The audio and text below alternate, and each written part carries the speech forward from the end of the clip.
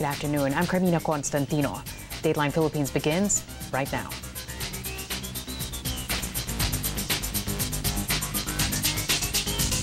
Hey, thanks for joining us. And for those of you watching us on YouTube and Facebook, nice to have you with us today. Philippine President Rodrigo Duterte joins in on the military's red tagging spree. During Monday night's COVID-19 briefing, the chief executive flat out accused the Makabayan bloc in Congress of being communist. He even singled out Bayan Muna Representative Carlos Zarate. We are not tagging you. We are identifying you as communist. Lahat yan, makabayan, bayan, they are all legal fronts. Gabriela, alam mo sa totoo, Zarate, pag nakita kita sa TV, para akong nakakita ng iro. Para akong nakakita ng aso. Totoo lang. You are co-conspirators. Komunista ka, Adre. Matagal na alam ko. Alam ko kasi, alam ko. Mayor ako ng Davao noon. Magkikita-kita tayo.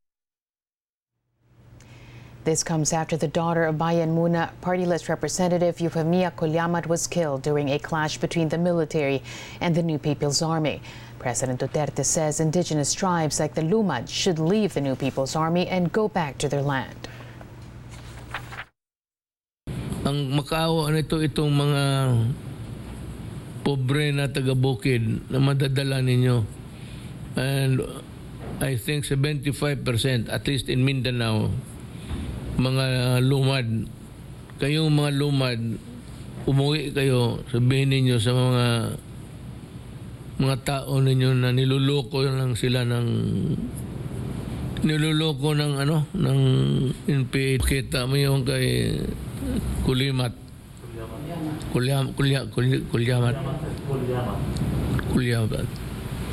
Oh. Di anak niya mismo, babae pa. Sigurado patayan. Babae laban mo sa sundalo, patay sigurado. Bayan Muna Representative Carlos Zarate hits back at President Duterte's red tagging. Zarate says government is obsessed about red baiting groups who have nothing to do with the underground movement. But he asserts they should instead be focused on addressing the root causes of the communist rebellion in the country.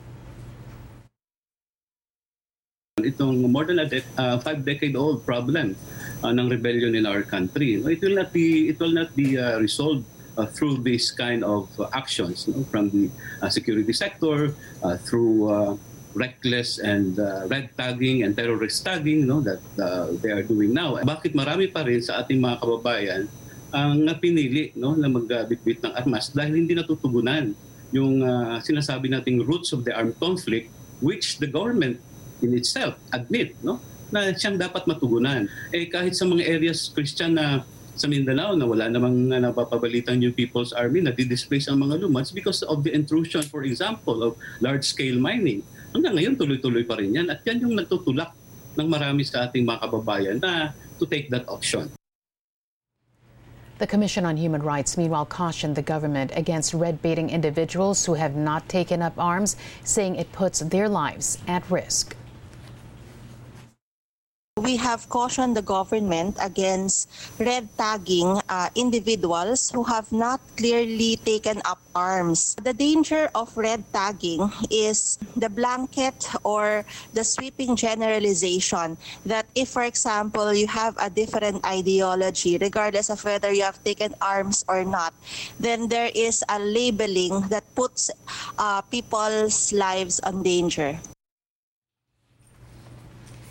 Congressman Carlos Zarate will not be attending today's Senate hearing on government's red baiting following President Duterte's statements against him. Zarate did not directly say that was the reason for his absence, but he accused the security sector and the National Task Force to end the local communist armed conflict for using the hearings as a platform to vilify progressive lawmakers. Meanwhile, Philippine Senator Panfilo Lacson says the upper chamber will not be swayed by the president's latest pronouncements. Congress has adjourned deliberations on the proposed 4.5 trillion peso national budget for 2021. Lawmakers ended their meeting after only about 20 minutes. They agreed to allow the House Committee on Appropriations and Senate Committee on Finance to iron out amendments in the spending bill. This will fast-track the approval of funds for the purchase of COVID-19 vaccines and other pandemic response plans of the government. Congress aims to ratify the 2021 General Appropriations Act next week before submitting it for the President's signature by mid-December.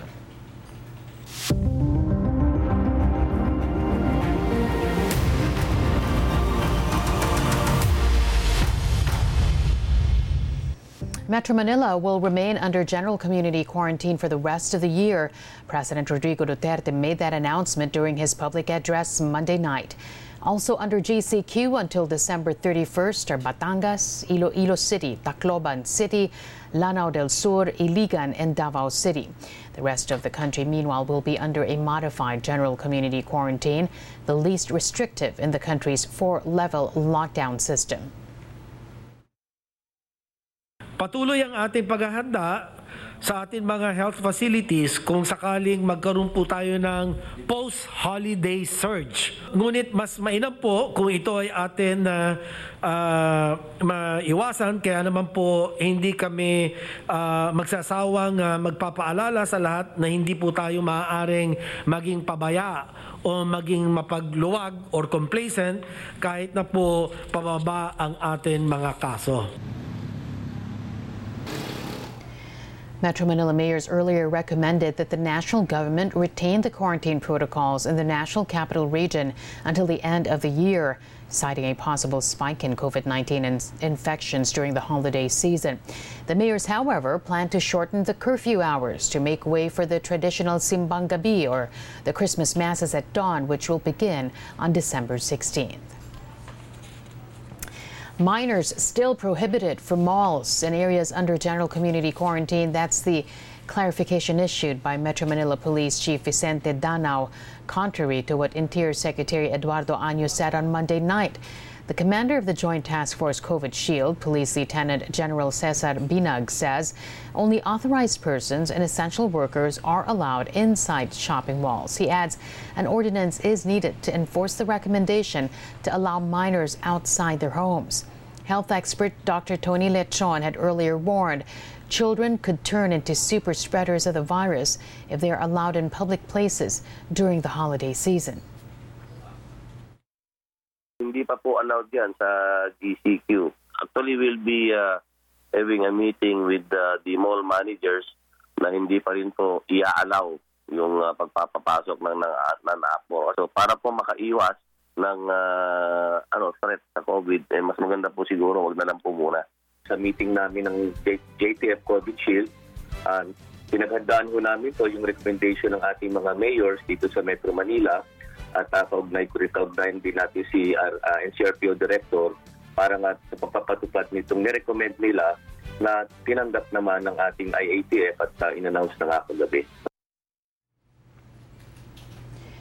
270 local government officials facing criminal cases over alleged anomalies in the distribution of emergency cash aid under the government's social amelioration program.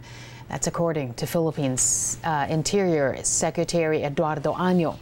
184 barangay or village chairpersons are also facing administrative raps. Some are accused of pocketing or getting cuts from the cash assistance. Sa criminal cases po, out of the 782 complainants with 1,278 suspect, meron po tayong 367 na naimbestigahan. Ang 270 ay na-file sa prosecutor, ang 30 ay nasa court na po, at ang 27 ay na-refile sa ombudsman. Sa administrative cases naman po, involving barangay chairman, ang 184 po ay na-refer natin na sa prosecutors or sa fiscal, ang 57 po ay nasa korte na, at 66 ang na-refile sa ombudsman, at meron tayong kasalukuyang under suspension na 89 barangay chairman. The Philippine Senate earlier found that the Social Welfare Department, which is in charge of the program, has more than 80 billion pesos in unused funds. The DSW says the cash aid was delayed because local government submitted the list of beneficiaries belatedly.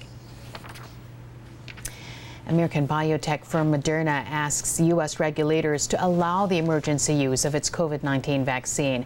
The company, which is also set to seek approval from the European Union, earlier reported a late-stage study showed its vaccine was 94.1% effective against the virus with no serious safety concerns. They added the efficacy rate was consistent across age, race, ethnicity, and gender demographics. They also had a 100% success rate in preventing severe cases of the deadly disease. Moderna's filing makes it the second vaccine likely to receive U.S. emergency use authorization after Pfizer and BioNTech's product, which showed a 95% efficacy rate in the trials. A positive development in the UK's coronavirus fight. COVID-19 cases in England have fallen by 30% during its month-long lockdown. Here's the full story. As England approaches the end of a 4-week-long national lockdown, the results are proving positive, with COVID-19 infections down by 30%. That's according to a large-scale study of more than 100,000 volunteers on Monday. England began its second lockdown on November 5th to curb rapidly rising infections and protect its health system. 96 people per 10,000 were infected between November 13th and November 24th, according to interim results of the study by Imperial College London and Ipsos Mori. The reproductive number of the virus was estimated at 0.88, reinforcing data released on Friday, which showed infection numbers were shrinking by between 0% and 2% every day. The country is due to return to a regional approach to restrictions from Wednesday. Elsewhere in Europe, infection levels are continuing to rise in Germany, despite the partial lockdown introduced for November that's since been extended and tightened. But they're holding steady in France as the country reopened shops and salons over the weekend. A decline in COVID-19 cases in Europe leads to the first weekly fall in new coronavirus infections since September. The World Health Organization says this is welcome news, but must be met with extreme caution. The WHO also urges the public to be careful when celebrating during the holiday season.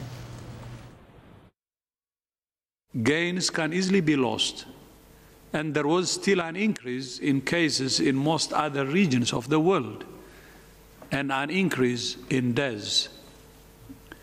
This is no time for complacency, especially with holiday season approaching in many cultures and countries.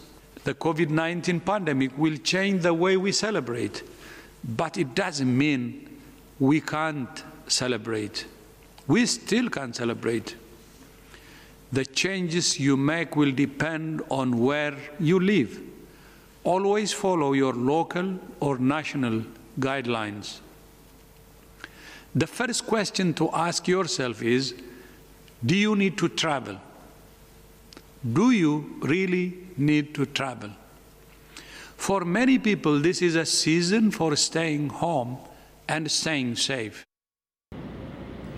COVID-19 has infected more than 63 million people around the world, 1.4 million of whom have died. As America grapples with the worst COVID-19 outbreak in the world, President Donald Trump's special advisor to the pandemic resigns.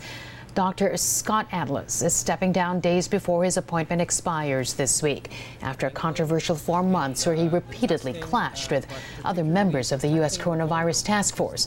He has been sharply criticized by public health experts for providing Trump with misleading or incorrect information on the pandemic. His handling of the pandemic has also been denounced by his peers at Stanford University's medical school and elsewhere. Well, after delays caused by the coronavirus pandemic, Universal Studios Japan finally announces the opening of its new theme park, the Super Nintendo World. Take a look. Here we go!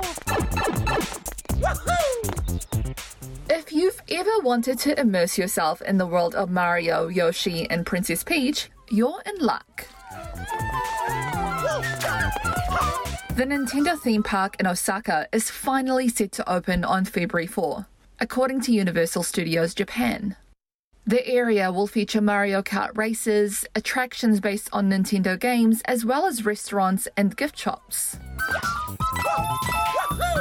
Executive producer at Universal Creative, Thomas Garrity, also revealed details on augmented reality features.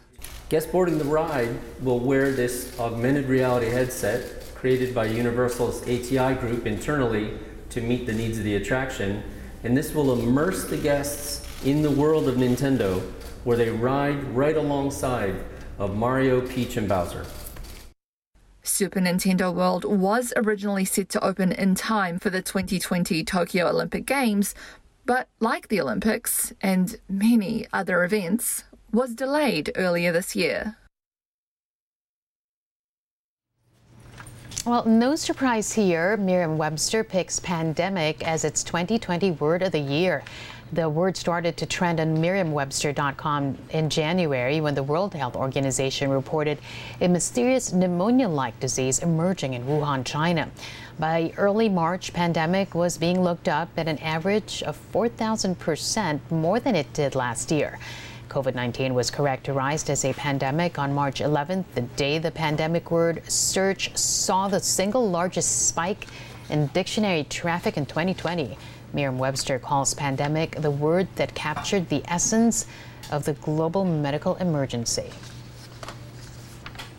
And that'll do it for today. Thanks for joining us. I'm Carmina Constantino. If you want to revisit today's episode, Dateline Philippines podcast is on Spotify and Apple Podcast. Play back this newscast too on ANC's YouTube channel and on ANC 24/7. That's on Facebook. Keep safe, everyone. Keep it here on ANC.